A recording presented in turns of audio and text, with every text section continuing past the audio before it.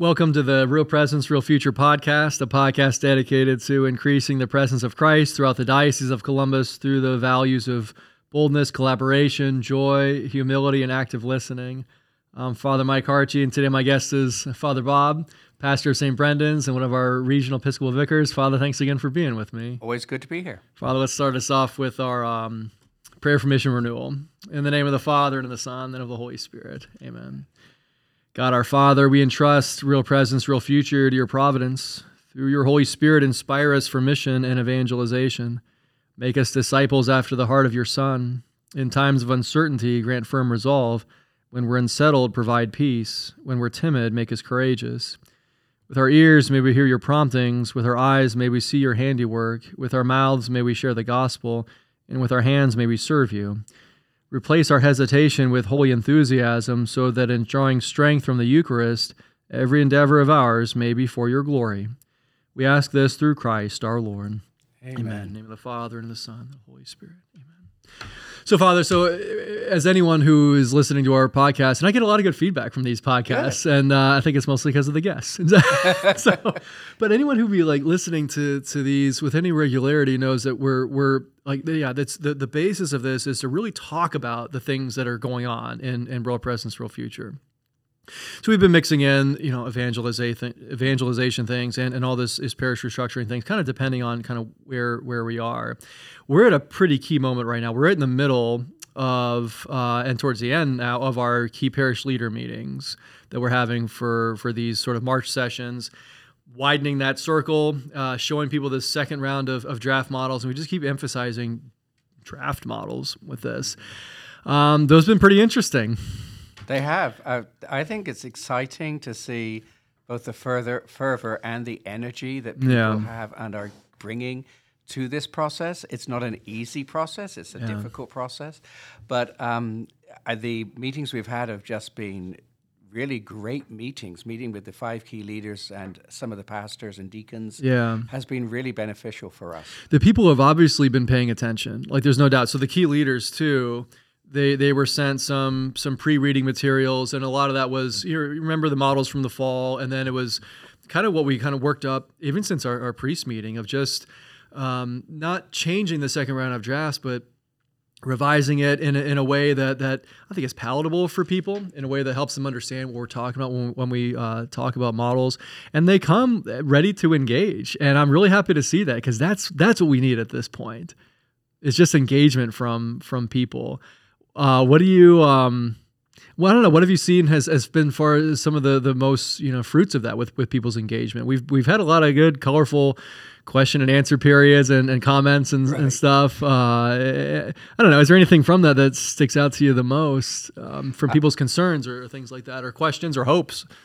I think one of the things that most strikes me about these meetings is the fact that there is an underlying recognition that we are at a watershed moment where, for the sake of the future of the diocese, we have to be willing to do something. We may not all completely agree on what should be done.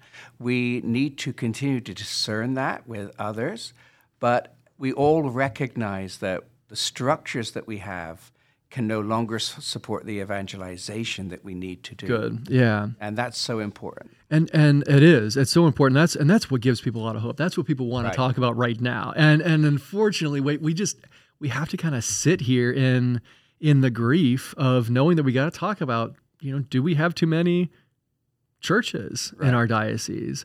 Because it's so spread out. You think if you just spread them out a little bit more, then we wouldn't. I mean, but yeah, where they are now, the kind of the high concentration of some parishes, and then like this low number of priests that we expect to have to serve us, it's a problem, and it's got to be talked about.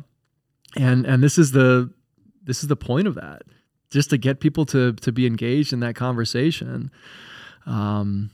I think that will bear good fruit in itself. It's going to be a little messy, because dramatic change is always a little messy, and we have to be patient and loving with one another. But I think that as we go through that messiness together and more parishioners engage, that can only be beneficial. In the DMI survey at the very beginning, we know we had about 5% of the parishioners in the pews regularly at this point on a Sunday morning who participated, and the majority of those were older. And their input and their knowledge of their parishes is incredibly important. Right. But we need more than just 5%. We need an engagement across the board. And especially among young adults. I was talking to a young adult last night and really encouraging him and stressing to him the importance of young adults also taking an interest in this process. Their careers and their vocations might take them in all sorts of different places in the future, but this is where God has put them now. Right. And it's really important that they also engage with this process and bring their wisdom and their dreams and their thoughts about what we could be as a community of faith in the future to the fore. Yeah, that's critical to stress, and you're right. So with 5% of people responding to those like the fall feedback, and they wanted more specificity, so they were saying, well, tell us what you mean with mergers, and tell us what you mean with collaboration and stuff, because, I might answer, differently on some of these when we gave them some of these options in the fall. And so we really wanted to respond to that, not with like a bunch of different options, but just like, here's a draft model of kind of what we're thinking, what we're talking about. And we didn't present option, 1, 2, and 3. Partly, people were kind of answering, well, I like option 1 better than option 2, and that's fine, and that helped us a little bit, but we wanted more response than that, more than just like picking from option 1 and 2, because it's not just option 1 and 2. Right. So we kind of just laid out for every parish, here's one model, but it's not the final model, and so we got to just help people understand that while it's only one thing that we're showing you this time, there's still a lot of possibilities on the table for that. And with that specificity, I hope that we get more of that involvement from the youth, like you were saying, from the young adults. If we got 5% of people responding and 70% of them were over the age of 55, I think when when people see what we've kind of put together for the second round, I think people are really going to pay more attention, I hope, from these different age groups and really get involved. Yeah, so do I. And I think if we can get people to engage with this process, then all it will produce is more fruit. It's as I said before, it's not easy and it's painful. Pruning is always difficult. One person at one of the meetings was talking very passionately about, we're treating the church almost as if it's a business, and this is a reduction in offices and things like that. And my response to that at the time was to say, I understand where that might be coming from, because we're dealing in these meetings with structural issues. But the reality is a little different, and that is that we are actively pruning back a large rose bush so that the plant itself in all of its branches can have more vigor and more life.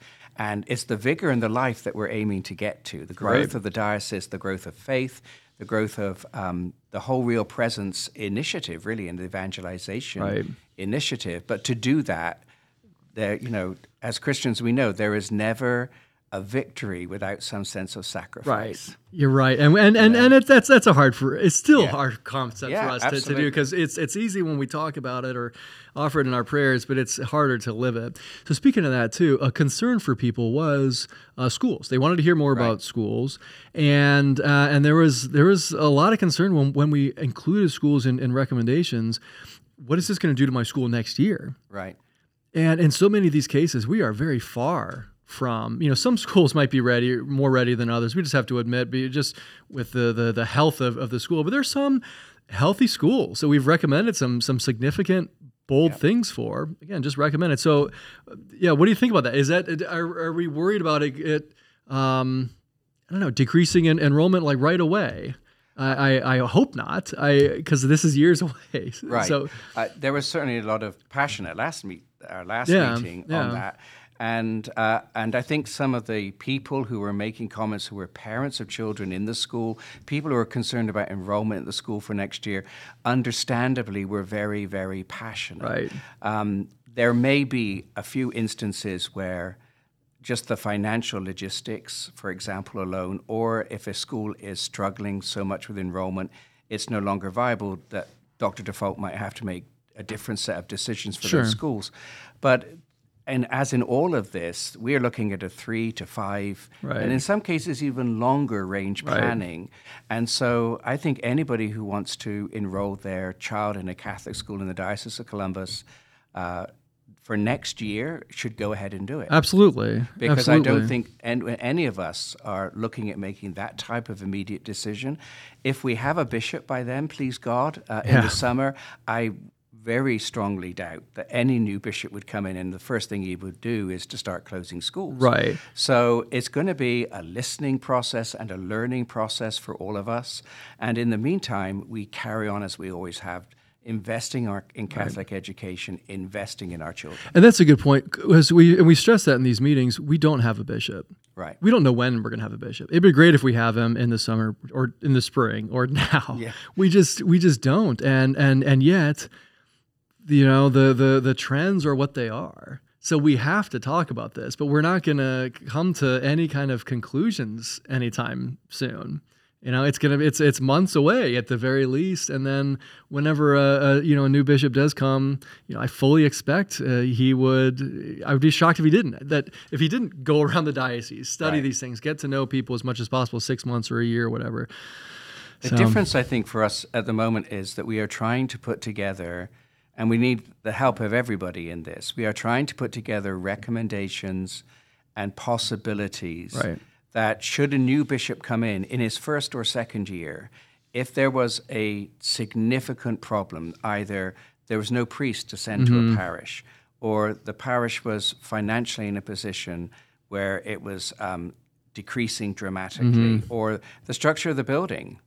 We had that in Utica, where the structure of the building suddenly was condemned, that the bishop might have to make a more immediate decision. He will at least have a series of reflections and thoughts and some recommendations that he can sit down with the local community and say, okay, here are the recommendations for this community. Should we now go ahead and implement them because of where we are? Right. But that doesn't mean to say we're just going to snap our fingers and make it happen. We got a lot of work ahead of us. Yep, we do. Thanks, Father Bob. Thanks for joining me on the Real Presence, Real Future podcast. You can enjoy today's episode on the Diocese of Columbus YouTube feed or listen to the podcast on stgabrielreader.com and anywhere podcasts are offered. Until next time.